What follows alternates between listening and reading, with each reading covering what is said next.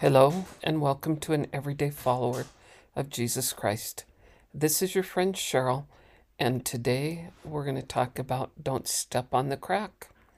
My 3-year-old loves to drop pearls of wisdom. Today it was don't step on the crack, or I'm guessing most of you can fill in the rest of this old phrase. It had me thinking this evening of the many things that Jesus Christ tells us to avoid, and with today having been a brutal day on many levels, waves of discouragement and frustration overcame me. But the saving grace was the ability to pray in the moment, asking for detachment and inner peace.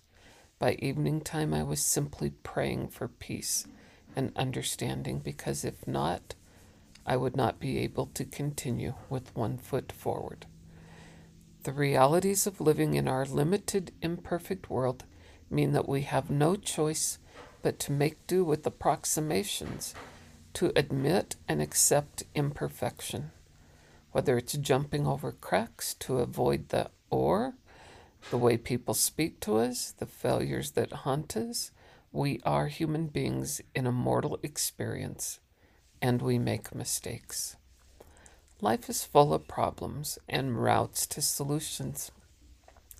With all of these problems, as long as we insist on getting a perfect answer, the one and only very best route, we are utterly paralyzed by the size and complexity of the problem.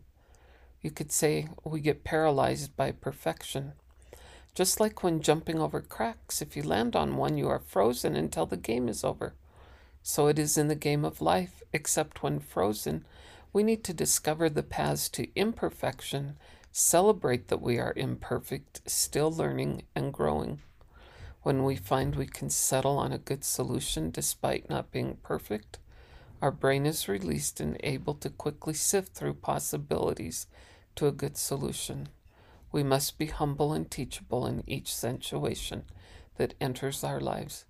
This requires a willingness to learn. To learn is hard work. It requires discipline, and there is much drudgery. There are moments of excitement in learning. These seem to usually come after long periods of hard work, but not after all long periods of hard work. God has taught us that we must study out in our minds our problems and then ask for His help. We do our part so we don't break something else. Don't step on a crack, or don't shortchange our own teachable moments by being unwilling to learn or to study solutions to the problems that present themselves. Today is a good day to avoid cracks. Won't you join me? Until next time, God be with you.